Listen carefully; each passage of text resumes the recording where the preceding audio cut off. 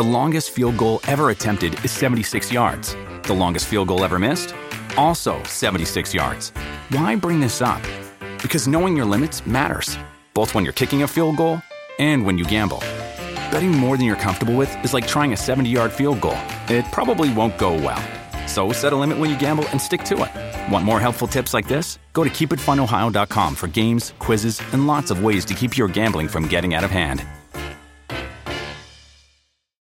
When you need mealtime inspiration, it's worth shopping Kroger, where you'll find over 30,000 mouth-watering choices that excite your inner foodie. And no matter what tasty choice you make, you'll enjoy our everyday low prices, plus extra ways to save, like digital coupons worth over $600 each week. You can also save up to $1 off per gallon at the pump with fuel points. More savings and more inspiring flavors make shopping Kroger worth it every time. Kroger, fresh for everyone. Fuel restrictions apply.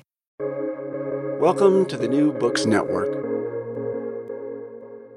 Welcome to New Books and Literary Studies. I am John Yargo, your host. At a moment when the world has tipped over into irreversible violence and corruption, a divinity contacts a righteous man. The man is directed to build a giant ship and bring aboard animals who will spend an indefinite amount of time living, sleeping, and eating alongside Noah and his family. The rain begins to fall, and these survivors take refuge on the ark. After 40 days, the survivors disembark and then have to figure out how to create a new settlement as the waters recede.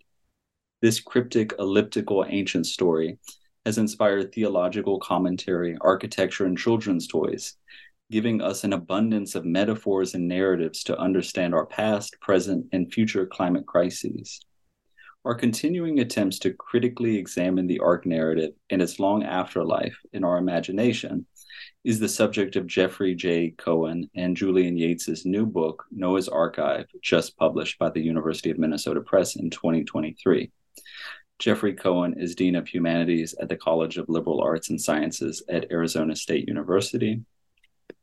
Jeffrey's previous books include Stone, An Ecology of the Inhuman, Hybridity, Identity, and Monstrosity in Medieval Britain, and Of Giants, Sex, Monsters, and the Middle Ages.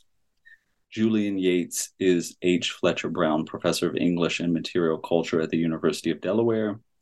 Julian's previous books include Of Sheep, Oranges, and Yeast, A Multi-Species Impression, and Error, Misuse, Failure, Object Lessons from the English Renaissance. Welcome to the podcast, Julian and Jeffrey. Thank you. Happy to be here. What is the central argument of Noah's Arkive? Julian, what is the central argument? Because I'm never sure on that. I know. Whenever I see a question like that, oh gosh, the book is over. Now that's someone else's problem. So John, rather than give in to my worst proclivities and to throw the question back at you, John, because we basically, Jeffrey and I would both much prefer to hear you talk than for us to respond to your questions, is the truth. But the central argument is that if we tend to sort of think of arcs as achieved objects, and if you sort of take the sort of the sort of standard sort of visuals that we have from the Genesis story of landfall, rainbow, happy animals streaming off an ark into a new world moving forward, that if you actually take the time to reread the Genesis story, or just read the Genesis story, then it throws you into a question of making, of building, of process, and it asks you to grapple with all the very difficult questions about inclusion, occlusion, who's left off the ark, and the sets of relationships, or the necessary relationships, between including some aboard an ark and excluding others. What does it mean to try and actually reduce the world to a finite structure where you're claiming that you have everything you need on board to start over? And so in a very kind of challenging way, what we call arc thinking is returning the story to that puzzling sense of process, and the exposure of anyone who actually sort of reads the story to all the questions from the mundane, putting your hand up and sort of, so when we design this, how much space do we have? All of these sort of minute design questions you re-encounter and understand also in a scaled up version, a sort of profound ethical, political questions. Jeffrey, how did I do? Add a little footnote to that, because that was better articulated than I could ever even approach. One of the reasons why we wrote the book is that with all of this in mind, that thinking about the Ark is thinking about preservation, futurity, ethics, you name it, is that we live in a time of climate change and climate catastrophe. And whether we are conscious of it or not, we tend to deploy the Ark and the Noah story as a trope that helps us to understand what survival during this time of catastrophe might be. One of the things that we hope we achieved in the book was to show that there are alternative ways of narrating the Noah story, and that some of them will give us a wider sense of refuge than the traditional narrowed version of the Ark and its, kind of idea of a singular vessel preservation might present. Reading your book, I was struck by at the archive that you have put together. You were both trained as literary scholars, and your earlier work focuses on early English and Renaissance texts. But this book weaves together just such a broad range of sources, from conversations you've had with modern art builders, pop culture. There's a great section on toy history. Why did this project call for a break from traditional disciplinary boundaries? Maybe a way for my way in is to reframe that question as, what is it about the break in traditional boundaries that called you to this project? Meaning that it's the kind of project that you can't do it's the kind of project that you cannot do if you self-relegate to a single media. Because this is a story of conservation, climate change, catastrophe, because it's a story that crosses the millennia, because it's a story we cannot stop telling, you have to look at all the ways in which narrative keeps instantiating itself. So one of the great thrills of being able to work on this project together is that it enabled us to browse, get to know, invent with a copious archive that spans ages, medias, tropes, genres, you name it. There's something really attractive about that, because humans think they're stories in various forms that converge. Right. And so one of the things that I think in terms of sort of tracking different fault lines through the archive is that the sort of the question to which different media, different realizations of arcs in different materials make visible or audible or thinkable different aspects of the story. I mean, I think it's also fair to say, Jeffrey, that, especially with stone, that, you and I have all both sort of do you consider yourself a literary scholar? Yeah, no, I'm not even sure what that is. That doesn't seem like a good designation. In other words, what I'm just trying to say, John, is that there was a sense in which we were. You from Monsters and Giants on, that they're only partially belong in literary text. So there's a certain. I think both of us have always been fairly sort of happy with sort of straying or just beyond our periods, but also a sense that the story of the Ark is a story that is a part of a general text that's sometimes in stories, but also in the world around you. If you take a look at the Google Maps version of your city, or just wander around, you're going to run into arks. Sometimes they'd even be called arks. Daycare centers mostly. Church shops, right? Resale shops. This sort of the ark becomes this sort of movable trope. So it's in the world, part of our infrastructures. And that's really the kind of infrastructural approach to reading that we sort of cultivate. So for me, at least, the Noah's Ark book is a kind of realization of what was the sort of default method, I think, for both of us, for quite some for previous books, and I'm very happy working that way. Partly because it sort of communicates to me the relevance of stories, deep old stories, in continuously making the world around us, sometimes keeping it the same in very challenging, difficult, unpleasant ways, but also always sort of creating opportunities for something else to happen. The subtitle of Julian's last book was A Multi-Species Impression. And I think really that word impression signifies so much of what Julian and I share as we try to think about the ways in which various things that may be narrative in a word form, or maybe just is an object exerting its eccentric agency, but the ways in which those things tend to impress themselves within the human world and register all kinds of after effects. So I think one of the things that made our collaboration seem natural is that we're both predisposed to think outside of text. It's just the way we approach the work that we do in the world. And John, there was one other thing in your question that I thought was interesting, and we haven't responded to, and that was why these texts, why these things. And to a certain extent, I think we would both be very comfortable with and expect people to because this is sort of what happened when we were writing.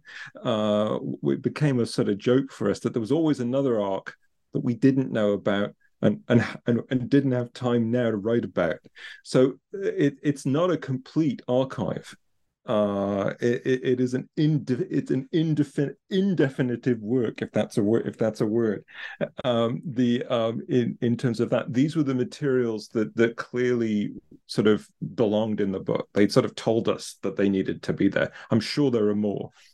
I think many of the people that would be listening to this podcast are working on dissertations or maybe thinking about a book project and might be drawn to the kind of interdisciplinary work you're talking to. What advice would you give to a scholar, maybe an early career scholar who's thinking about putting together a project like this? What perils, what possibilities await them? Ask lots of people and keep asking. But I mean, when push comes to shove, for me, you have to sort of, I mean, for me, it's about sort of what work do you like? What work makes you want to get out of bed in the morning and read and write, and try to be honest with yourself about doing that. And there are always pros and cons to any set of decisions. But the only thing I think I can control about the profession is the work that I'm able, to do and feel makes me sort of feel like I want to keep doing work. And related to that is also the question of how much risk are you willing to take? Yeah. And if you do a project that is eccentric to the ways in which projects are traditionally done, you are taking a risk. I think it's good to own that, but to also be cognizant of the fact that it might not work out. You might not actually find the audience that your project deserves. And that is a possible outcome of any book, any research project. And I think fundamentally it's the earliest risk you take if you're working on a dissertation. Are you writing it to please your dissertation advisors and readers? Are you writing it to call into being an audience that you want to read it rather than the audience that you know? And I think in the end, respect yourself for the choices you make. You may wind up making a more cautious choice, and that's also fine. Yeah. I like both of those points. Embracing inconclusiveness, or just reconciling yourself to the fact that your archive is going to be expanded on, it's going to be taken up by others, and yeah, maybe being honest about the level of risk you're comfortable with. That both of those seem like great pieces of advice to me. There's a line that gets repeated throughout the book. Quote, "Maybe the worst thing you can ever believe is that you are no longer on an arc," end quote. It's a kind of refrain. Can you talk us through that claim and why there is so much peril in this belief? One of the things that Julian and I came to realize in the process of writing the book is that you can never get outside of what the arc figures. You just disembark it in order to wind up in another space that can inarc itself very easily. And in fact, we were very drawn to figures who either refuse to board or refuse to leave. Refuse to get off. We have this great scene of Mrs. Noah praying for rain rather than wanting to disembark from the ark and trying to think through what that actually means. Arc without end. I think the other part of the line, right, is that there's such a pull towards landfall and disembarkation, and we were struck by the way in which that while the Ark seems to serve as a transit device, right, from one world to another world, that moment of disembarkation, of landfall, is a danger moment in terms of what comes next, because it's also a moment of forgetting. It's a moment at which what the Ark was, theoretically, that's the whole world right there, right? And then what happens at the moment of landfall is that the Ark disappears, but becomes the entirety of the world that now exists.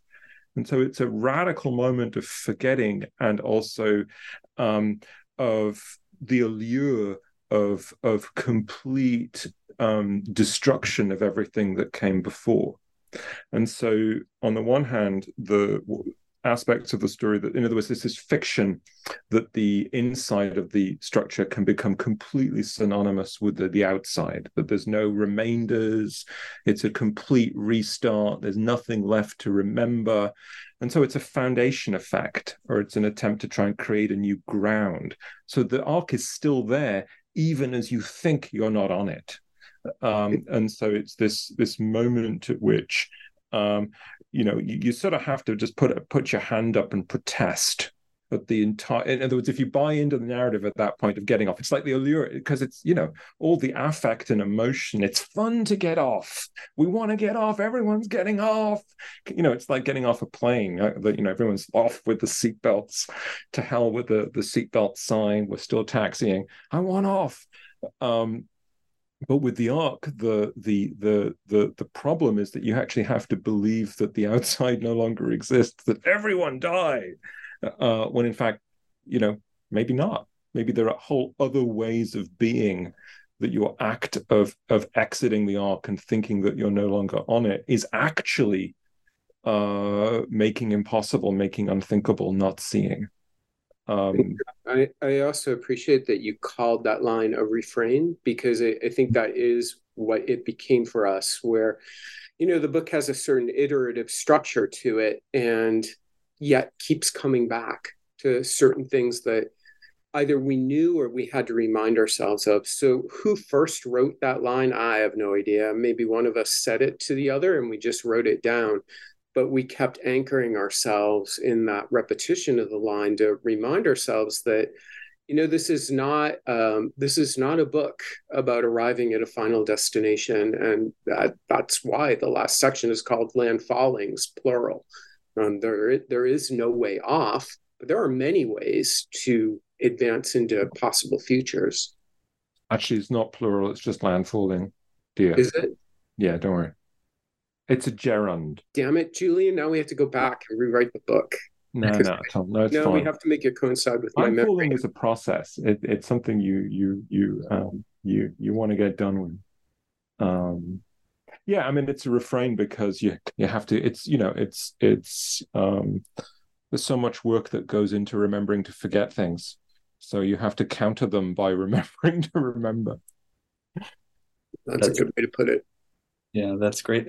That, I think, really leads well into the next question, which is your second chapter, titled "No More Rainbows." Reminds us that the conclusion of the flood story is much less of a conclusion than we often remember. You examine what the rainbow means, which is not at all clear in either the source text or the various cultural moments that you reflect on, as well as the questions raised by Noah's post-diluvian drunkenness and Ham's curse.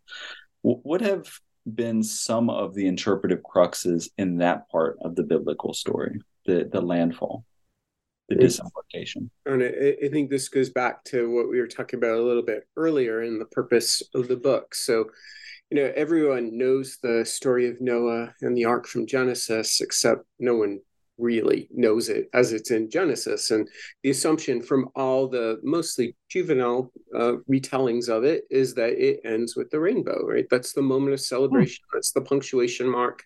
It's kind of the rainbow as an arc that forms a dome over the new world and seals it in. accept. There's a point at which we call Genesis an anthology of beginnings and beginnings again. And it's a book of incompletions. It's a spur to more stories. And the rainbow is in no way an end point. It's pretty clear in Genesis that, for God, it's a reminder for him not to send any more floods. It's not really clear what that moment means, other than he's pleased with the sacrifice of Noah, who's left the ark and sacrificed some animals. But does it mean that God at that moment has realized that floods are useless, that people are always going to be as wicked as they were beforehand? What is this moment in the development of God's relationship with humans? And all kinds of different trajectories happen. Jewish tradition goes one way, Christian tradition goes another at that point. But our point is the story keeps unfolding long afterwards. Right. Noah lives a little. Doesn't go very well. Yeah, I mean, maybe also one of the worst things that can happen is you outlive the heroic portion of your story. Noah, he's gone on just a bit too long, and last seen in really humiliating series of circumstances. Yeah, one of the things that I learned from your book was the rabbinical interpretation that his drunkenness might have something to do with like the potency of soil after the flood. Is that right? Or perhaps there's some lesson here. He should have planted figs instead of wine grapes or something like that. Well, and John, noticed too that is part of the rabbinic tradition of rebuking Noah for his mistakes. So whereas in Christian tradition, Noah prefigures Jesus and is perfect in his obedience to God and blameless all the way through. So you have to kind of conveniently forget that he got drunk and what was going on there. In rabbinic tradition, he's much more problematic. So he makes a series of mistakes and things start to spin out of control at that moment. And maybe it did have to do with planting grapes when he shouldn't have. Maybe it had to do with his ignorance of, what the soil was like. Or maybe even if you go back even earlier, it has to do with the fact that when God told him to build an ark, he built an ark. Whereas other figures from the same narrative, that is to say Cain, Abraham, Moses, when God declares things to them, they feel free to argue with God about those things. And God listens. The God of Genesis likes to be argued with. Noah never argues with him. He simply builds the ark and consigns the rest of the world to perish. Only his family are the ones who are saved. So there's a tradition in Midrash where Noah is very much taken to task for his failures. And something else you discussed in that chapter is the 20th, 21st century political debates about the significance of the rainbow. I think it's like a right-wing meme, right? Take back the rainbow or something like that. It was the Ark experience in Kentucky. Julian, talk about that. Well, that was the image that greeted us at the end of a visit to Ark Encounter in Kentucky. I'm not sure I really want to dwell vastly on that in the sense that it's one iteration of the rainbow. It's an attempt to reclaim it, right, from its iconic significance as a sort of badge of inclusivity, and turn it into something else that is apparently prior. It was a very challenging, unpleasant experience. I'm not sure that. John, I think the way it's one moment in that chapter. It's not a vast. It's not something that we treat at vast length, although we have written about it outside the book in much, much greater detail, where we actually sort of do a sort of write up of what it was like to visit Ark Encounter. John, I was going to say, John, I think what you get at is the rainbow is an ambiguous symbol. So it can be a promise, inclusivity, futurity. It can be trippy, groovy. It can be the rainbow of pride. It can be the rainbow of, valuing identities that sometimes get devalued. There's something that's really beautiful about a rainbow. However, it's also a weapon made of weather. It Right. is Thank you. Yeah. literally a rain bow. It is a long bow in the sky. It's God's armament. And yet God doesn't put it in the sky to point it toward earth. He points it towards himself to remember never again when it comes to sending floods. So we yeah. linger over the complexity rather than like to see it reduced to any kind of facile political message. Right, and it's that ambivalence, right? The correlation of it as a promise and a marker of futurity, with also being a weapon, or a weapon in suspension, a bow that has been placed in the sky, but which could come back as a weather weapon that drives the chapter. That core ambivalence. I mean, we like rainbows. I mean, who doesn't like a rainbow? Right. I mean, but we're tuned again to the way in which the rainbow sort of tends to default to a certain set of affects and feelings, that when you actually sort of expose yourself to the full range of ways it gets deployed, it becomes a much more uncomfortable, unruly sort of little icon.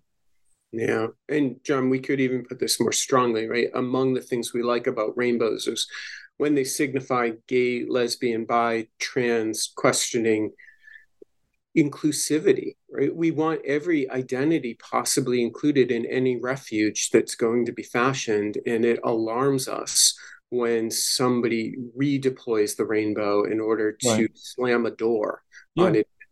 Right. And I think for me, the tension in that chapter is also the way that and I think this is actually quite important, that when you say that there is just something for, I love seeing a rainbow. It makes me happy. I go, oh, look, a rainbow. And the way in which that sort of quasi-automatic response gets synced up knowingly and unknowingly to fund particular versions of the world is something that I think is at issue in that chapter. It's a programming of responses, Yeah, how have modern novelists like Jeanette Winterson contributed to how we think about these endings? And endings in scare quotes. Yeah. Boating for Beginners, which is just a wonderfully naughty title for a novel. I love that. I don't think of it as just Jeanette Winterson. I mean, Jeffrey, we should do collaborative overlap here, as it were, instead of mutual interruption. Because I don't think for us of that novel is really that separate from a whole slew of texts that are sort of written in the 1980s. The Not Wanted on the Voyage, and Julian Barnes's More Than 10.5 Chapters, and even the sort of Jeanette Winterson's sort of earlier novel, The Oranges Are Not the Only Fruit. It seemed like at that moment there was an interest in sort of opening the Genesis story and exposing it to what a series of novelists could see as the narrative potential of sort of what's there and not there in the story, so that so there's in a kind of an explicitly archival cast to their approach to the story. And Winterson, I think, is especially important to us because it was her playfulness that called to us. So there are plenty of Ark stories in which the Ark becomes like this fascistic, horrible, horrible space. Winterson just doesn't have time for that. She really is just trying to multiply possibilities, open up the world, tell counter narratives, put as many stowaways as possible on the Ark, tell as many other and differing stories, and just keep things in motion. So, we have this key scene from Oranges Are Not the Only Fruit, where it's a Brillo pad that's a chimpanzee on the Ark. It's a collage Ark where all the animals are made of different kinds of materials. But it becomes for the narrator or the protagonist an arc of play in which iteration and possibility go hand in hand. And that's what opened us up to thinking that a lot of people know their arcs through toys, and there's something that is joyful about toys and repetition and possibility opening up. So we liked how Winterson takes that and turns it into a narrative piece. Right. And in that novel, the play is also part of a refuge. It's a sort of zone of play, but it's also a zone of refuge with a friend, essentially, an older woman, Elsie, who's and then in Boating for Beginners, the novel is it's almost impossible to describe in its wonderful absurdity. I think everyone should just go and read it now. It's hard to find, I think. Is that the novel you would recommend someone start with if they were putting for beginners? I mean, it's kind of like time travel to it's an era in feminism where so many challenges to patriarchy seem new and joyful. And I think now, it feels a little bit dated, but it's kind of got the seeds of all kinds of possibilities that were to follow from it. It's beguiling as a novel in its in the amount of fun that is being taken in its writing. And Yes. I think stylistically, you had a question about advice to potential dissertators. I mean, if I could write like Jeanette Winterson, I'd be very happy. In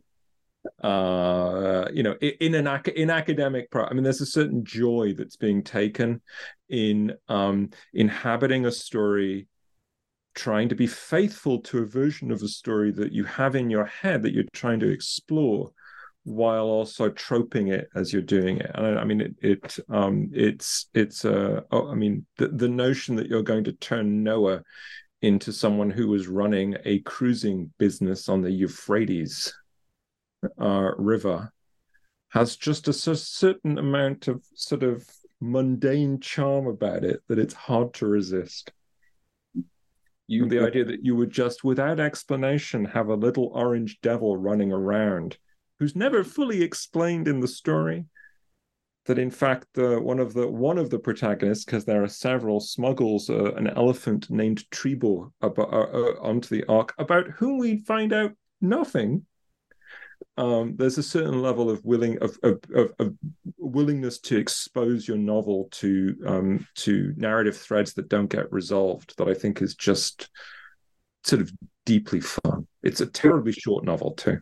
It is, but Julian, I think what you're really emphasizing too is that we learned a lot from the text that we read about how to be properly respectful to the possibilities that they have, and then try to enact that in our scholarship. And I'd say another fundamentally influential text that we grappled with early on was Natalie Diaz's poem, It Was the Animals, which is about an arc gone wrong, and the arc is a fractured frame, and how much it means to break it, to break that frame in order to imagine possibilities beyond the enclosure of the arc.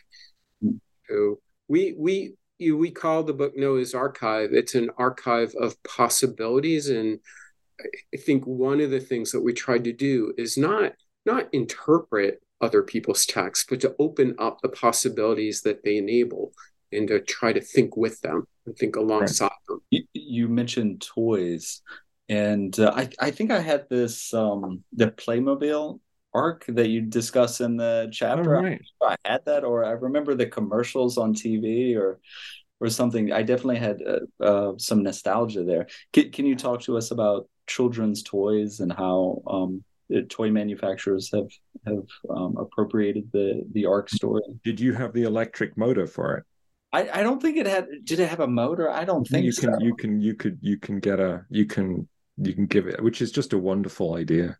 It's an optional battery operated motor that you can attach to it.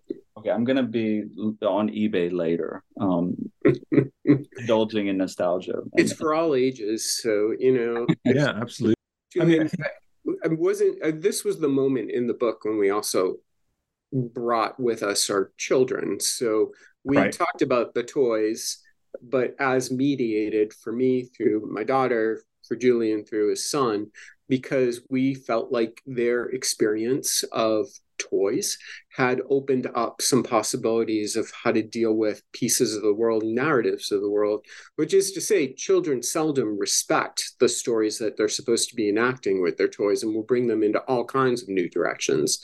So if my daughter is putting her Barbie dolls on the ark and, turning it into her own little version of a feminist utopia, that's great. That's kind of like one of the trajectories of the story. If children are indifferent to what they're supposed to learn from these stories, well, then what might we say about people in earlier times and the ways in which they used the story of Noah's Ark as something not to reverence, but to play with, to generate possibilities in the world with? And I think we don't spend a lot of time on this in the book, but I mean, one of the things I received from sort of toy history is the way in which the Noah's Ark story was part of the earliest sort of production of toys that certainly in a kind of from about the 18th century on, and I, at least in my sort of as I've sort of visited various museums and things, have been constantly sort of surprised and sometimes moved. I remember being at the Imperial War Museum and looking at a Noah's Ark constructed during the First World War out of sort of spent munitions by an English prisoner. In other words, this is a sort of default kind of sort of way in which it's part of toy history as a story. I mean, my fantasy is because it's the ideal sort of from a parental perspective toy. The children, the act of beginning play is unloading it and putting it back together, and you get to put it all back together and take it with you when you're done, so that landfall and so embarkation and landfall are actually kind of provide a kind of narrative structure for a play event. I think it's interesting. You said we sort of absolutely we were sort of both, I think, retrospectively allowed ourselves a walk down one of memory's lanes in terms of reimagining childhood for our children, but also re-experiencing toys a second time as part of what parenting actually is. And how parenting always goes wrong. So as Julian said, ultimately, right, you want your child to clean up and put all the animals back in the ark. How often does that happen? Actually, not that often. Right. And it turns into something completely different, which is great and creative. Yeah, I love that emphasis on irreverent play, which is so generative. Well, play is productive, not just as repetition. Not that there's anything that's just repetition. But It also amazed us that when we looked on the Amazon page for the Playmobil Ark, also purchased with the Ark is very often a Playmobil manger set. And that makes a lot of sense. It's kind of the Christian story from Ark to manger. Sure, why not? But also purchased with it was a safari set, including one with dinosaurs in it. And it's just like, all right, it's about the mixing of worlds. It's about what you actually love, cherish, and want to preserve. It opens up much wider stories. The third chapter surveys in part artistic representations of the flood, from Gustave Doré to the 6th century Vienna Genesis. This is the first time I had seen that latter illustration, and it's really fascinating. What are your favorite of the visual representations you discuss in the book? It's really hard. It's like choosing your favorite child. I know. And then, of course, it's sort of all the ones that didn't go in that you wish could have gone in. And I have a favorite of the moment, Julian, but it's not. I don't know that it's my favorite. What's your image du jour? So I often talk about a William DeBrill's one as that got me thinking, only because I'd seen it in Baltimore and I just could not get it out of my mind. But the one I've been thinking about a lot recently is the Nathan Altman one. So Altman was a Jewish artist, refugee from Germany, created his amazing print at a time when all German Jews had lost their citizenship. And Jeffrey, this is audio only, so shall we describe it briefly? So if you get the book, you'll see it too. You're right. It is a beautiful picture of a dog baying up to the rain, and the rain is coming down like slashes. The dog is on an island. At first, it seems like it's an island with a couple of pine trees and the dog is by itself, but on closer examination, you see that the pine tree is actually a bunch of ravens holding onto a stick with one raven circling. It has no space. The dog looks up to the sky and is wailing miserably. And in the background, you can see the ark sailing away. So the dog has been left to the outside of the ark. It's got nothing left in the ark. The refuge sails away. And for Altman to have created this image at a time when his very identity as Jew made him outcast, liable to be left behind, a body that can be taken to a work camp. This is a powerful moment that, especially with a recent burgeoning rise in anti-Semitism, has just been a thing that's been on my mind. So I think about that picture a lot, actually. Julian, how about you? What's your favorite of the moment? Oh, I'm terrible at favorites of the moment. I mean, the Altman image is arresting, and I mean, for me, I think the thing that part of the signature of that image is the way in which the rain. There's almost a sort of synesthesia about the way the rain is drawn as slashing lines, so that it's almost as though the rain actually provides the audio for the image. Mm-hmm. That it's a scream. The lament of the dog, is this sort of abandoned companion animal, who wasn't companionable enough to make it aboard. Is rendered sort of viscerally in the actual medium. I mean, so that is, that's absolutely it. No, I mean, I think I'm worried for listeners, right? If they, to have people describe images to them that they can't see. I think to make good. I mean, the William de Brail's image, which is at the Walters Art Museum in Baltimore. I mean, I'll just sort of describe that very, very briefly. There is no ark. It's what you see is gold and green, and the green is the water, the waves underneath the ark of a flooded world. And as you look more closely at the green, you start to see figures of people, figures of birds, figures of livestock, all in discrete layers. And the closer you look, they all seem to be sleeping or suspended. And it presents a sort of the on the one hand, the sense of loss, but you're very uncertain about what you ought to be feeling as you look at that image, because it is a figure of suspension. It's almost like they could come back alive. But in the moment they're not, and there is no ark. So where are you supposed to be in terms of where you're located? And you're just looking at this. It's a very powerful image. And that question of location is one that really fascinates us with images. So John, you brought up the Vienna Genesis. One of the reasons that one really stuck in our mind is the Vienna Genesis illustrates a pyramid-shaped ark as it sails away, leaving people clinging to rocks.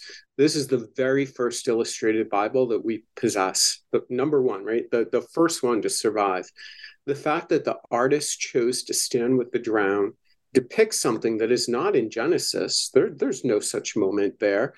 Really spoke to us as being an important anchoring moment. And indeed, throughout history, that is a common vantage point, not to imagine yourself on the ark in that space of safety, but to imagine what it's like to have been left behind by that ark. It's too late. It's already gone. You've got moments left. And here's what the artist depicts standing with the drowned. Thank you for taking time to describe those images. I know some of the listeners are commuting while listening to these podcasts. So good. Please wait to Google image, search for these images until you've arrived at your destination and disembarked yourself. I learned from your book that the inside of the Ark has been metaphorized as a way of thinking about ordering knowledge, understanding memory and history, hierarchizing, and taxonomizing. Can you talk to us a little bit about how the organization of the Ark has been thought, reimagined, described? So Genesis gives very little information about what the inside of the Ark is like. It seems to be maybe that it's 3 levels and we have a number of cubits, but we don't really have much more beyond that. And honestly, even the 3 levels, what does that mean? Can there be a bilge at the bottom? Is it 3 levels plus other possibilities? So you don't get much when it comes to imagining what the interior is like, and you don't get much when it comes to imagining what life is like. I think one of the pivotal moments for both of us was there's a moment in Midrash where after the Ark has already docked and life is going on, when one of the sons of Noah, I think Japheth, is asked, well, what was life like on the Ark way back when, now that humans have resettled? And he says, well, it was terrible. As soon as we were done feeding all the animals during the day, the nocturnal animals woke up. It was nothing but chores and cleaning. And in fact, life on that ark was horrible. I'm glad to be out of it. It's not a thing that you ever imagine, especially because there's so many visualizations of tranquility, suspension, happiness, peace on the ark. So just figuring out how an arc works, I think, is such an invitation to the imagination, but you've got to make a choice. Is it going to be a utopia or a dystopia? And throughout history, people have gone each way. There are as many different ways of conceptualizing the inside of the arc as there are permutations of the human imagination. Absolutely. That sense that here you have, because an arc is essentially drawing a boundary and saying, here's an inside, everything in here survives, everything outside dies. Okay, 3 lines, maybe a window and a door that's closed from the outside. And make it. And that act of trying to then actually imagine that inside space is a moment of, one of the things I found when I was listening to Jeffrey, and I was thinking, yeah, absolutely. One of the strangest things is that sort of contemporary stand-up comedians who do bits on the arc end up sounding a lot like 17th century, 16th century theologians who are trying to do a bit on the ark. In other words, there's a kind of wonderful sort of discursive leveling in terms of what it means to become a reader, imaginer, reenactor of that story that I find just sort of deeply compelling. And what's compelling to me about it is the way in which the most profound questions arise out of this sort of the difficulty posed by trying to imagine this insight. Like, how would it work? How literal are my instructions? How figurative or metaphorical are my instructions? Which bits of this story shall I allegorize? Which shall I not allegorize? And it's all of those sets of challenges which leads readers and reenactors to have to actually wrestle with what it means to try and make a world and the consequences of what you're unmaking by making that world. We could get into, but the list of possible interiors is almost endless. It's infinite. It's absolutely infinite. So much depends on how much cheating you allow yourself. We say that everyone is in a kind of suspended animation where bodily needs go away, or will you imagine what it's like to need a sufficient amount of food to feed all those animals and humans? And also, what do you do with all the manure? Where is that going if the ark is self-enclosed? What kind of feeding system here? Like, the minute you start to open it up, it becomes too big of a world to almost imagine in its details. And even the most specific imaginings cheat at several places, and it can be as simple as saying, well, there was one type of bear that was put on there. It's the prototype of all bears, grizzlies, polars, you name it. but only one type. And you can keep taking that back so that you reduce your number of animals to a manageable amount. So what happens then is, in the course of actually designing it and imagining it, you make a series of decisions without being fully aware that you're, say, taking on board a theory of evolution, or how species works, or where race comes from, or what a family is, what a family needs. All of these get produced, or become your sets of assumptions become visible by the way in which this sort of vacant sort of space gets filled in. There's a wonderful art historian, Hubert Damisch, who actually ventured that the Genesis narrative was really one of the first texts of risk management, which exposed people to the kinds of sort of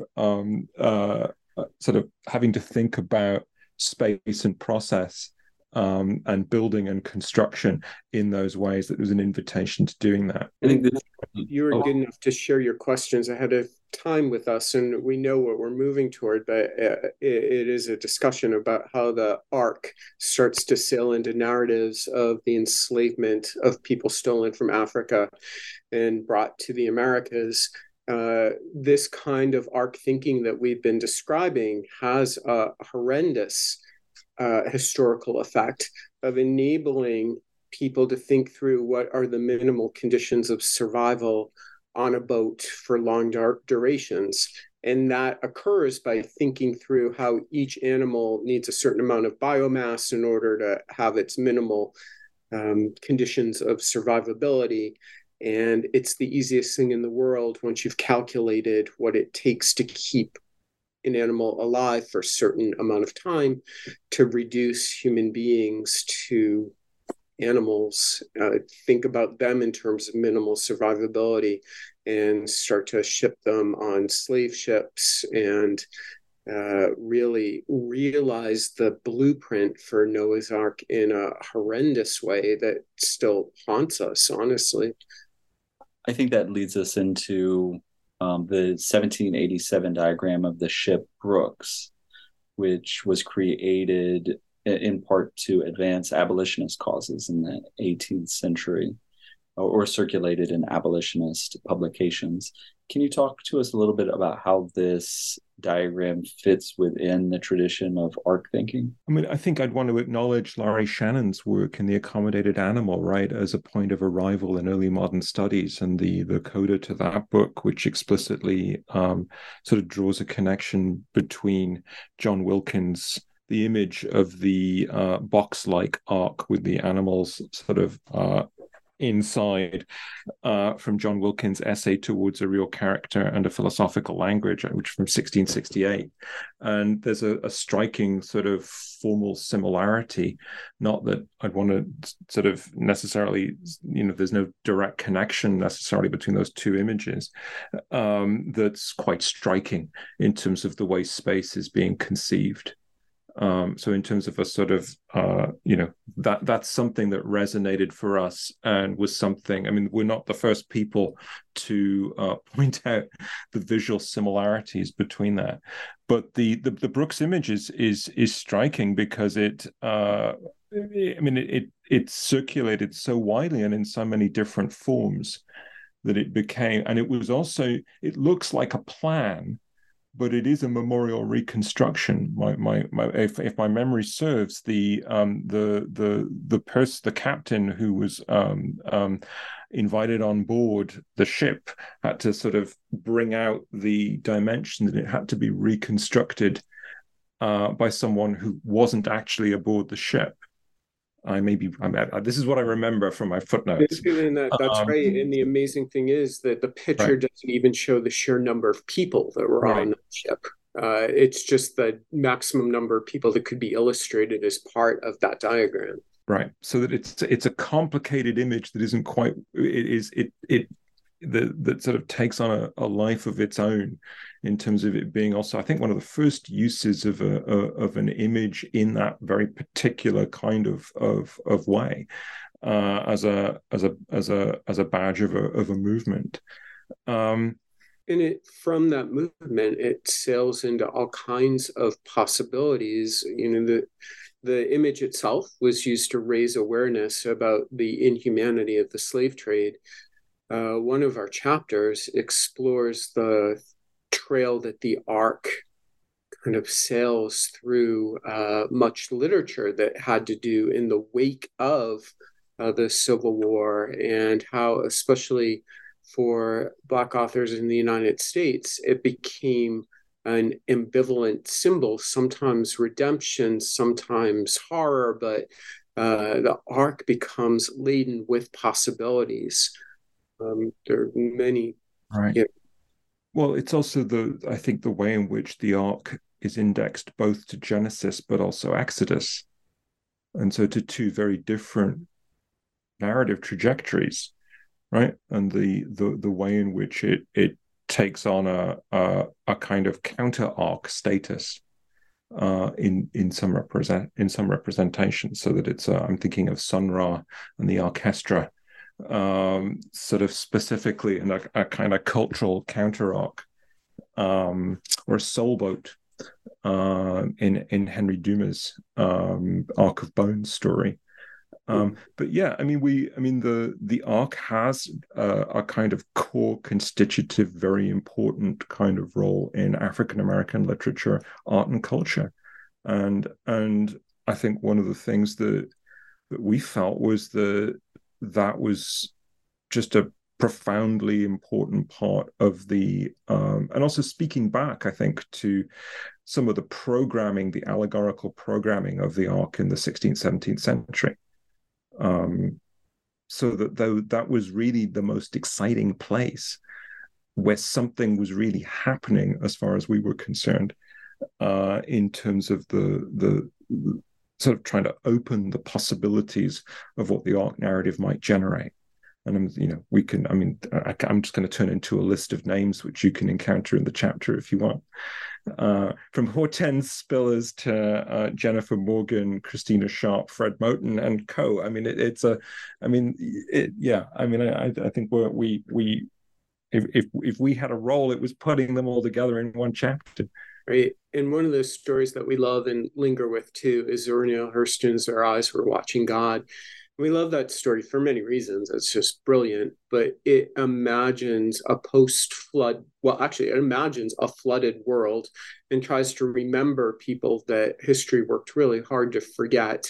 It reconfigures terms of refuge to make them more local and locates what would be an ark in any other story to places like porches, homes that you inhabit for a while, lives created from contingency, happenstance, but also an assertion of agency and happiness with the main character. And there's a relentlessness to her that I think really makes that story work well as a counter narrative to an art story. But yeah, and it's also the sort of the way in which something profoundly productive comes out of something so horrid. It's great. Stowaways figure heavily in the book. You conceptualize metaphor as a kind of stowaway. Methuselah, woodworms, all stowaways. You argue that listening to stowaways can help decenter the human, and it can remind us of the boundedness and limitations of human-centered narratives. Why might thinking of metaphors as a kind of stowaway allow us to see the Ark story differently? And one thing that comes to mind from that is that, in fact, the Ark story is a metaphor that is stowed away in our own imagination and keeps unfolding certain kinds of thinking for us without us being the ones who launch that thinking. That is, Ark thinking can inhabit your cognitive frame and make you expect certain outcomes, expect certain plots to unfold that aren't necessarily the ones you would choose if you had some distance from the metaphor that's generating the stories that you're in. We love the idea of stowaways on the Ark. It's the refusal to say that the Ark is enough, and you're going to place aboard it all kinds of things that you would like to see saved, And also the kinds of things too that people will be surprised that wind up inside. Some of them will be plot devices, some will be actual human beings, like Shakespeare in his plays are frequent stowaways on Noah's Ark. Unicorns wind up there an inordinate number of times. All the things that you didn't want to leave behind so that the world can begin again wind up being placed in that ark to be rediscovered. And metaphor is a process of, you take two things and you enter them into relation to one another. And usually there are unintended consequences as a result of that process. Sometimes they're good and productive, and sometimes they're like, oh no, oh gosh, no. Right. And so there's always it's also, I think, to a certain extent, you sort of the question emerged from a sense that stowaways enable us to kind of question sort of human primacy. But I think in part, it's also just the sort of relationship between a maker and the process of making. The fact that you may, set a process into motion, but what you end up making by its end will not be what you intended. There are going to be a series of unintended consequences, partly because it's about a sheaf of different agencies that work together. But this notion then that the arc can never be is always going to actually produce things, that stories might produce things that were never intended to go into them also. And that's also sort of partly what drives the chapter I think we pitch it as a sort of a kind of a pre-landfall intervention whereby everyone is safely escorted off the ark in ways that does not reduce who and what they may be. So that everyone's invited off in a way that, and you have to keep checking, because there's going to be more on the ark than it was ever put on. You sort of mentioned woodworms. I'm sort of, the one that sort of, I think the one that we love to a certain extent is the ark that becomes sentient. So one of the things that we recently came to realize too is that the ark, and this is in the novel Aurora, which is written by a thing called Ship. Ship is the sentient ark. Any intergenerational spaceship is an ark, and Ship launches the story of its own becoming into the novel. And it is a kind of AI that's self-narrating and also loves its cargo. And there's something that's so beautiful about this particular version of the ark. Let me put this another way. Many of the arks that we encountered would be absolutely horrifying to be trapped inside. They're fascistic. They control your lives. There's a real terror that can be part of life on the ark. In Ken Stanley Robinson's Aurora, the ship comes to recognize that it has a responsibility to the people that dwell aboard it, and even comes to love them and sacrifices itself so that some of them can be saved. But it's also a story of a kind of artificial intelligence coming into a sentience that I think shows a version of arc thinking that's weirdly affirmative and utopian. And it's very sad when the ship dies at the end. It is very sad, though I'm not sure, Jeffrey, that everyone on board the spaceship will shares our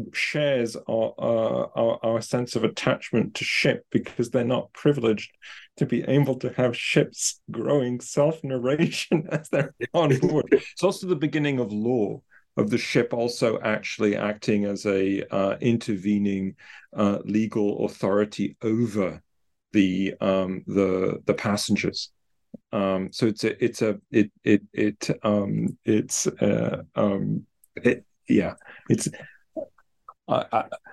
my guard is raising as we speak.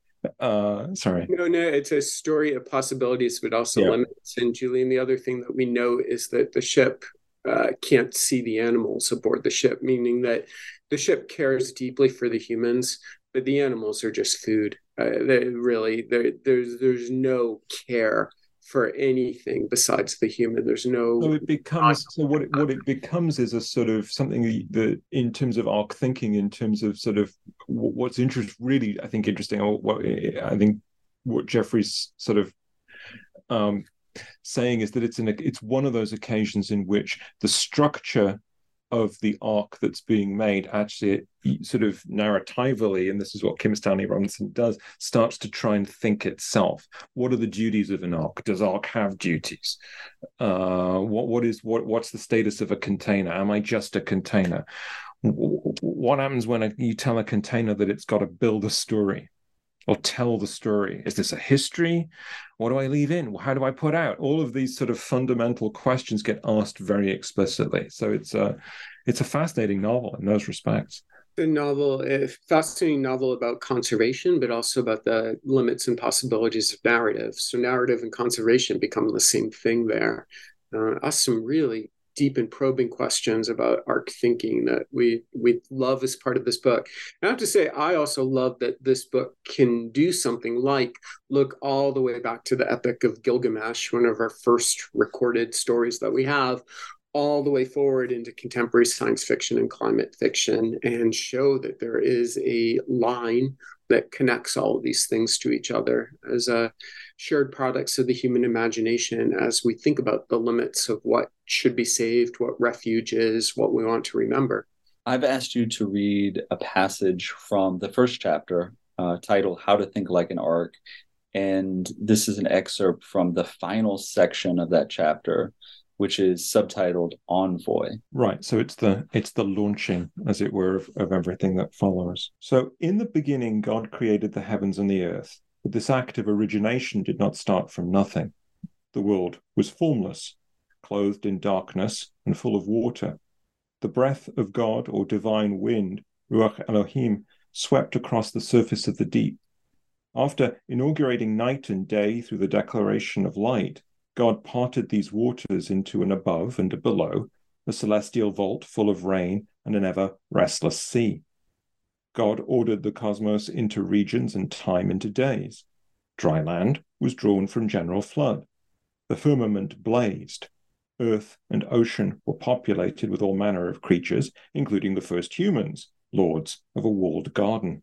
The world was full of life, and it was good. God rested, the deepest rest. In the beginning of the beginning again, God opened the windows of the vault of heaven and unleashed the fountains of the deep, drowning the still young world. The creatures fashioned in God's own image had filled its lands with strife. All was in upheaval. Things had admittedly gone bad from the start. For their trespass, Adam and Eve were banished from Eden's enclosed perfection. Their descendants had built cities, engendered tumult, proliferated wrongdoing. The world was full of peril, and it was not good.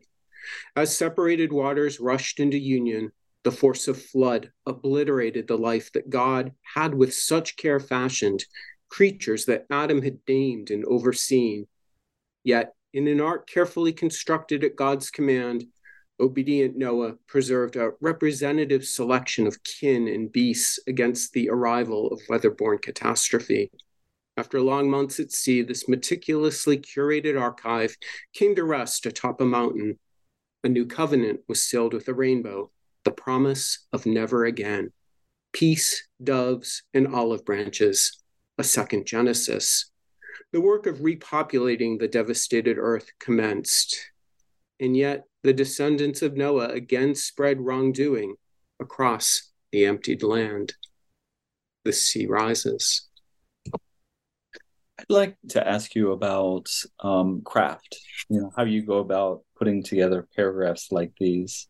I should say, so Julian read the first paragraph, Jeffrey read the second paragraph, and then The Sea Rises is set aside as a single sentence paragraph. What stylistic choices jump out to you about these paragraphs? I love the paragraph because I don't think we made any choices. We just wrote it. We wrote it together somehow, and I don't even know when. It's clear to me in reading it that we are riffing on Genesis. There's a point in the book we call all later arc stories Genesis fan fiction. I think this is kind of Genesis fan fiction in action, where we're taking some of the modes of phrase there.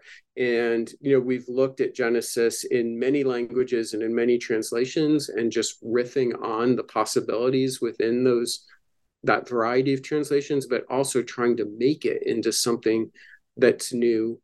Julian, I don't want to speak for you, but I feel like I know your writing well enough, know what I love about your writing, to say that we both really love words.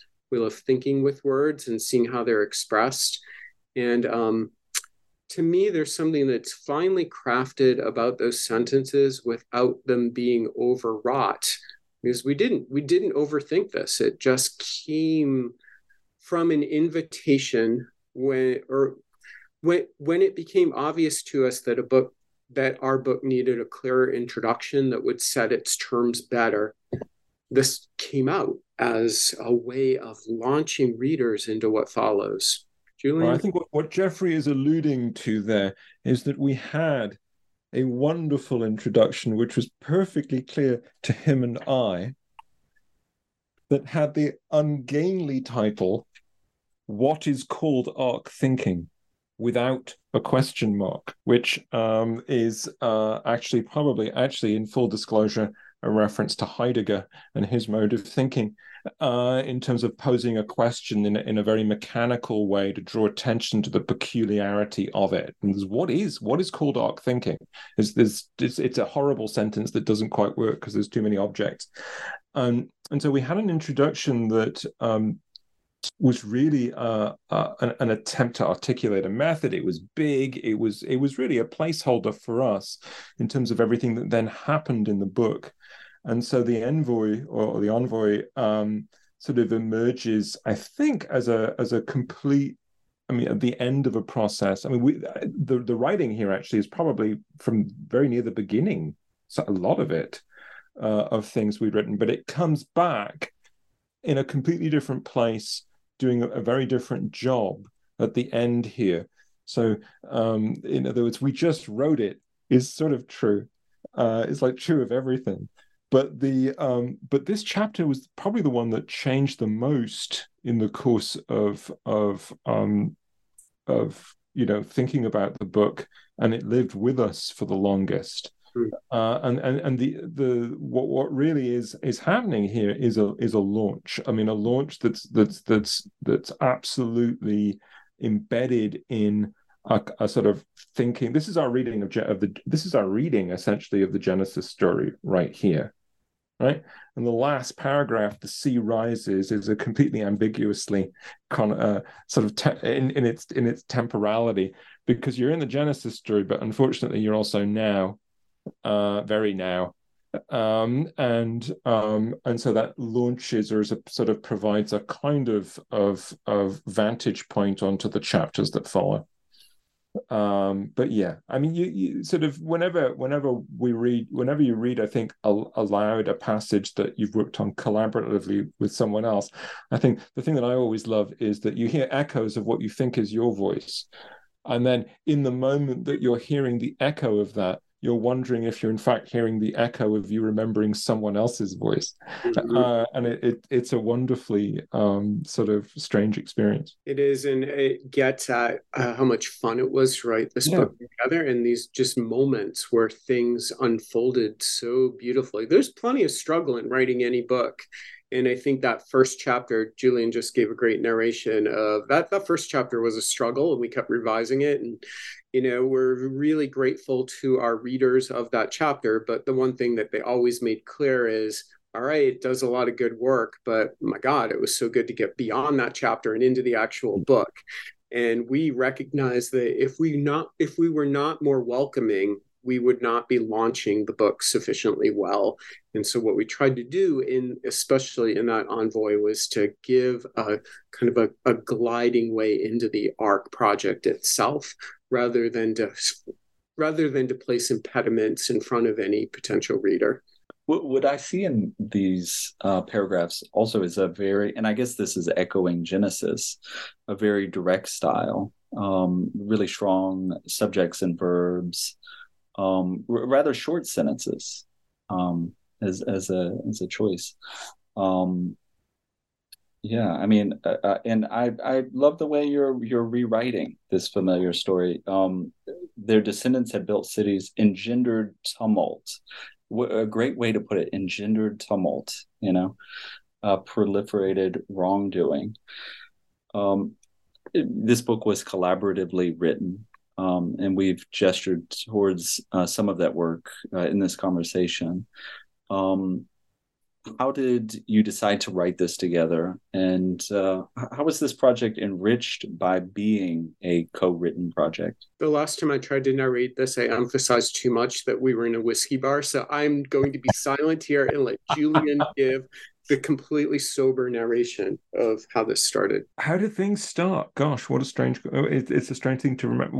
Well, I mean, usually they start out of the ruins of something else. So, the truth, to sort of give you a flavor of sort of, I think we wrote the book through using Google Docs. And the thing I love about collaborative writing with Google Docs is it's rather like you get to believe that there are elves and they do make shoes. There's in other words, I think a lot of the time with writing, for me, the difficulty is, you get stuck, or you get in a rut, or you go down a rabbit hole. And it's just lovely to go into a document and sort of see someone has sort of either cut something you've written or run with it or put something else different or just put a little note in, this goes here, ! Or something like that. And so I think if one of the, I think, perils of sort of solo academic work is a certain loneliness. I think it's there's also a kind, and this is sort of probably the whiskey bar, is the materialization of the companionship that I think comes with co-writing. It's a sort of intellectual and personal friendship that is where and also a certain egging each other on too, I think.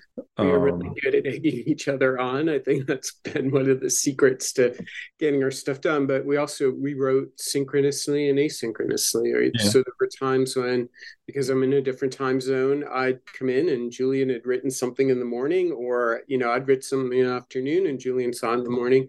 But then we traveled together, and sometimes we would sit at a coffee shop and simply write together at the same time into the document. So and also something that I didn't. I mean, everyone talks about writing, but also if you remember I think the last time we met before the pandemic hit, what we discovered, completely to our surprise, because we didn't think we were being productive enough, was the benefits of live rereading. Because sometimes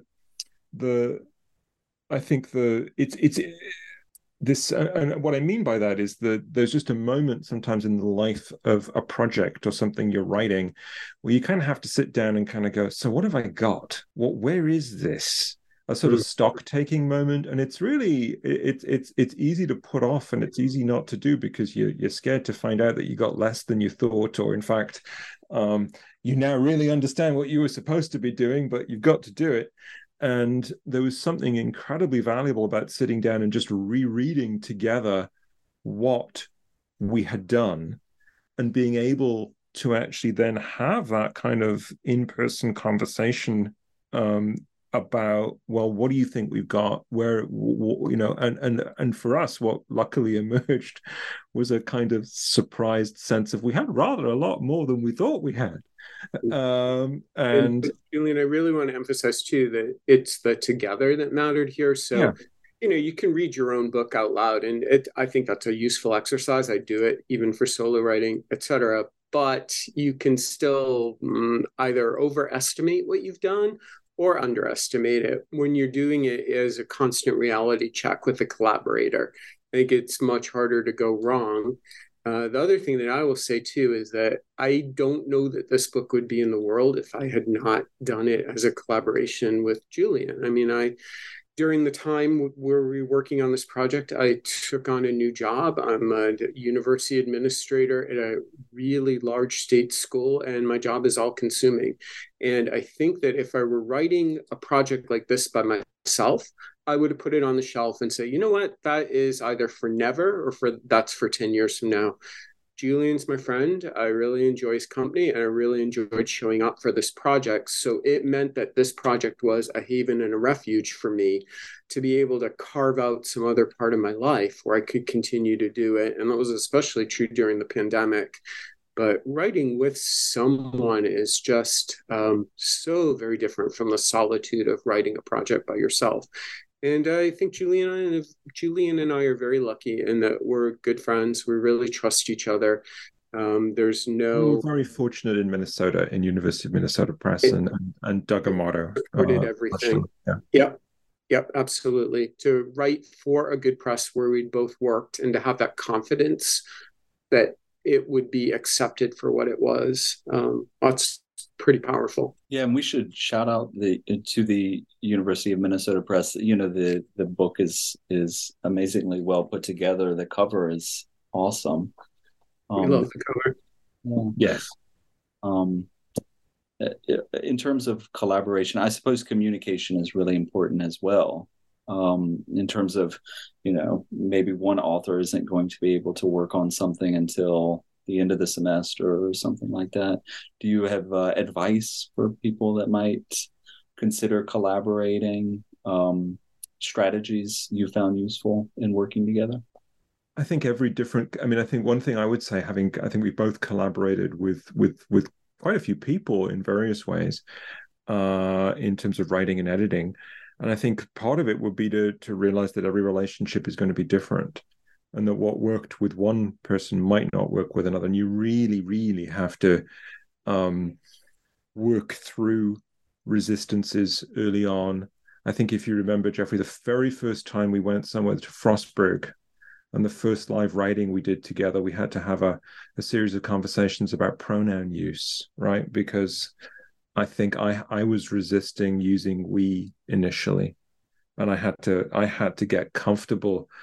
The wonderful thing I always joke is sort of like, the great thing about collaborative writing is that when you use we, it's actually a valid reference as opposed to a catachresis. It's because there are two of you, so you actually are a unit. So it's a valid reference, which is very nice, rather than a kind of false inclusivity. But that has to get created. You have to feel comfortable. And sometimes you have to check back in. Are we actually comfortable being the subject of that sentence and what that sentence is doing? Because that sentence is also sort of the book as a whole. Jeffrey, what would you want to say? I would want to say that it's the trust that really matters. So Julian and I do not ever work in a document with track changes. Each person has carte blanche to do what they want. And, there's a conversation sometimes about, here's what I did. What do you think about this? Most of the time it was, I love it. But sometimes it was, well, I loved what was there. And can we talk about this? I think without the trust, it's just not fun. I've collaborated enough where I've lost friendships over collaboration. Collaboration writing makes you vulnerable. And I think if both collaborators can recognize that vulnerability and be honest with each other and show up emotionally as well as intellectually, then it's hard for the collaboration to go wrong. That's also really important too, to be able to tell your collaborator when you can't show up for a while, or when they need to carry something for a while. And it all circles back. That's great advice, I think. And just to backtrack with the we, you mean using we as two authors, multiple authors on a project? As right. It's kind of coercive. Of course you agree. Well, no, it's not necessarily. I'm thinking about Stan. Yeah, there's a large conversation that you can track in about the sort of consequences of pronoun use in academic prose, and I think that's actually really so. Part of it is the sort of the question, you, right? can sometimes really default to a kind of false inclusivity because you're positing the other person as you're actually forcing them. And it's a very powerful technique, and we both use it to a certain extent. But we, right, as a certain various people, in terms of temperament, have and also in terms of standpoint theory, the kind of there's a kind of false inclusivity that we can generate. So there's something kind of wonderfully mundane about it actually being, no, it really is we. It's just we. It's a two it's not it. Yeah, but also it's two people. But if you'd like to be part of our we, yeah, welcome aboard. It gestures towards something bigger than just two, and we hope that we opened a door through which people feel very welcome to step and have this world for a while. And if they want to take the work and go somewhere else with it, that's awesome. That would be the greatest thing that you could do, is to find something here to run with. Okay, this is great. I love talking about style and academic writing, and things like the discussion about we. As individual writers, what are your values as stylists? Do you have practices or habits that you found helpful? Julian, I feel like you helped me to overcome my most self-destructive habits when it comes to writing, meaning that for me, writing is a little too much of an ascetic practice of just like getting down to it and staying with the writing. And, even my last book that I wrote before this, solitary book, Stone, An Ecology of the Inhuman, I overwrote that by 30,000 words because I'm so obsessive that I can do that. I severely injured my shoulder by being at my laptop too long and putting all my weight on it. Like, there was too much solitariness that was in that. By writing with someone else and someone who has a joy in writing, it helped me to move beyond the obsessiveness that I think too often motivates some of the writing I do, and to open up the world a little bit. I think overwriting is just a peril if you're on your own. It's what you do, I play lots of games as a writer, just in terms of sort of, I sort of feel like I'm happiest when the chapter goes linear, in the meaning that you've got an introduction, you've launched it. So, for example, anyway, I was going to refer back. I realize I'm referring back to the passage that we didn't read. That we would have read, but never mind. You may have to re-edit this. Narratives of inclusion and exclusion. Yeah, right. No. I was the right. It was the Noah. In other words, when you've got your introduction and you kind of know the texts that are coming next, but you don't really know what you're going to say about them. You just know that there's an order to what's happening next. That that this text is probably going to come first, and then so that's a joyous moment to me, because you're in that moment when the business of writing is showing up to work out. It's really about getting to reread while writing at that point. But I don't know. I always think it's a miracle every day I get up and write something. I'm sorry. I have very low expectations. I'm sort of I tell people to sort of sit at their desks and practice being at their desk. That's what I do. And eventually I'll get so bored playing solitaire or finding things not to do that I'll actually write something, and then I won't remember I've written it, and I'll be very pleased. So much of writing I wrote something. I wrote something today. Yeah. And Julian, I don't know, do you write in a journal or keep a notebook or anything like that? No, I'm too lazy for that. See, because I'm too obsessive, I do jot things down in a notebook that I always carry with me. And I feel like if I can't put something into words, I can't understand it for myself. But that can be taken to an extreme sometimes. I remind myself that the life of the mind will kill you if you let it. I mean, there's a way in which it can just become too much. I tell them I don't keep a journal. What I do, and this is actually something that we did very early. It was like the first, remember when we drew the book? Yes. Right. And I'll keep, I find my problem with journals is that they're books, and I just never go back and reread what I've said. So it's like I can put stuff. I found stuff when I did try to do that years ago. It's like that was a great idea. 20 years have passed and I've not revisited that page because it just never happens. So I do sort of keep things lying on my desk, and they might be there for like, you know, a decade or something, staring me in the face. But we actually did draw the book as a kind of mutual parallel play note making exercise.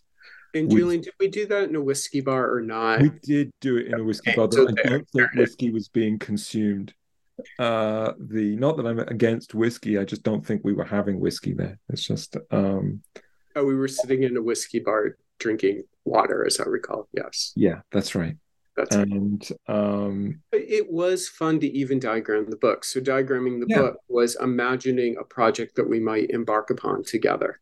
And a lot of the book we actually wrote is contained in that diagram, and a lot in that diagram had to be discarded because it was not the book that we wrote. I do want to circle back to something you said, Jeffrey, that the life of the mind will kill you. Just as What's that? Sorry? If you let it. If you let it. I mean, that is something to keep in mind, for sure. Hopefully some listeners can adopt some of these strategies for making an academic life livable, for sure. Well, and the one other thing that I'll say too is that, you know, Julian talked about having I don't have a journal where it's a Dear Diary. I always have a notebook that I can write things down, and I do that not so that I can go back and reread them. In fact, I seldom do that. I do it so I can get it out of my head. It's really important for me to be able to put those things somewhere else so that they don't have the grasp on my brain that they would otherwise have. And sometimes I do go back to them, or sometimes I'm drawing a picture or a diagram, or I'm using the act of writing in a book to liberate the kinds of thought that I can't do if I'm typing at a computer, which I find incredibly tedious. But writing on paper seems to open up my creativity in a way that a computer screen just doesn't. And I think that's a great practice as well, drawing the book together, or, you know, trying to establish some kind of shape. Well, we drew an arc. Sorry? We drew an arc. We drew an arc with escape pods, as I recall, and bodies in the water, and mapped out all kinds of crazy possibilities for arcs. Do you still have it? In fact, we took a picture of it, and then we sent it to Doug Armato at University of Minnesota Press, and we're like, we're writing a book. Are you interested? It's really just that picture. And all hail Doug. He's like, it sounds intriguing. This probably the notes are probably belong to that aspect of book writing where it's authors get overly fond of certain parts of their books, and the big disappointment is how disappointing they prove to others. Well, there's that expression, kill your darlings, or whatever. Oh, yes. It's a Samuel Johnson. I think it's more vicious than that. Okay. Keeping all of that in mind, that's a legendary book proposal story. Emailing the picture. Written on a bus ticket, yeah. But John, it's also a story about how it's relationships that you form over time that can be sustaining, right? So for both Julian and I, there was obviously a time in our career where we didn't have an editor that was interested in the work. Totally. And, you know, we're lucky enough that we both have writing records and have worked with the same person for a long time, where that has enabled us to do things that we wouldn't otherwise be able to do. I mean, the piece of advice I got, having worried about audience hugely, was and you know, I'm not sure. I mean, when people give advice, it's always dangerous because you're not sure. Sometimes we interpret advice, which was never actually intended. I think is one of the things I've realized. That it was an idle comment that someone said to you, and you interpret it as life advice, and then vice versa, you miss it. In my case, I realized that I was getting lots of advice. I just didn't realize it was advice, and that was sometimes you need to just write and find out who wants to be in conversation with you, as opposed to being worried about joining a conversation, which is bad writing advice. Largely, I mean, most people would say that's the reverse of what you're supposed to do. You're supposed to find a conversation and find a way to enter it. And I think to a certain, I mean, when our collaboration really predates that, in the sense that we began collaborating because we both liked each other's writing, and it started out of a good 8-year period of simply having liked each other's writing and sharing the same spaces, and working out whether we liked each other as people or just liked each other's writing. Right? It's a misrecognition sometimes, and then that turned into running a seminar together at the Shakespeare Association of America, and then co-editing a book of essays that tried to reimagine what a very inclusive, time-bound, occasion-specific group of essays would look like. That was very different from a kind of sort of edited book collection or something like that, and then that turned into us supporting each other through Stone, and then Of Sheep, Oranges, and Yeast, and realizing that we had this other project that we wanted to do together. So it's a very long. It evolved. It wasn't a we're going to start co-writing. It was actually very late in comparative, very recent development. And it does tell a story that I think it's easy to lose track of now. So many universities value productivity. Humanities productivity works differently. It takes a long time to do a project that really matters. Noah's Arkive has 8 years of work probably ultimately behind it. Anyway, a very long 2015, build. Something like that. 2014. Yeah. So, but I think it would not be the same project if we had rushed through it. It took the time that it needed, and there's no other way to describe it. So now that Noah's Arkive is out in the world, what are you turning your attention to? Is there a scholarly project that you're at work on, a course that you're developing, or maybe a hobby outside of academia that you want to dedicate more time to? I'm going to track down my 2 children who just haven't seen me in 8 years, and I think they're living No, I'm trying to. I am not really dedicated to more scholarly projects at this point. You're running a small country. A lot of my energy is going into university administration. So I'm, John, I would say if there's a project that I'm putting time in right now, it is working with other people who care about the future and the vitality of the humanities in the United States at a time of great peril. So I've been trying to do that level of work rather than writing. Julian, how about you? Well, you catch us at a fascinating moment in a collaborative relationship, because to a certain extent the book is done and has been done for a while. So our relationship is evolving as friendship, and also as a kind of open question as to whether we'll do something together again, which I hope we will. But what that will be, who knows? Yeah, no. We don't know what it is, but I'm sure there is something. But the good thing about being friends, Julian, is that we don't have to know what that something is. Absolutely. Right? Yeah. And the other thing is, sometimes the bittersweet part of a collaboration is that you realize that it's over. And so ending this book was a lot of fun, but also a heartache in that sense, because it marked the end of writing together, of making something, and then you look at it and it's, oh gosh, it's a book. Gosh, it's so much less exciting than it was.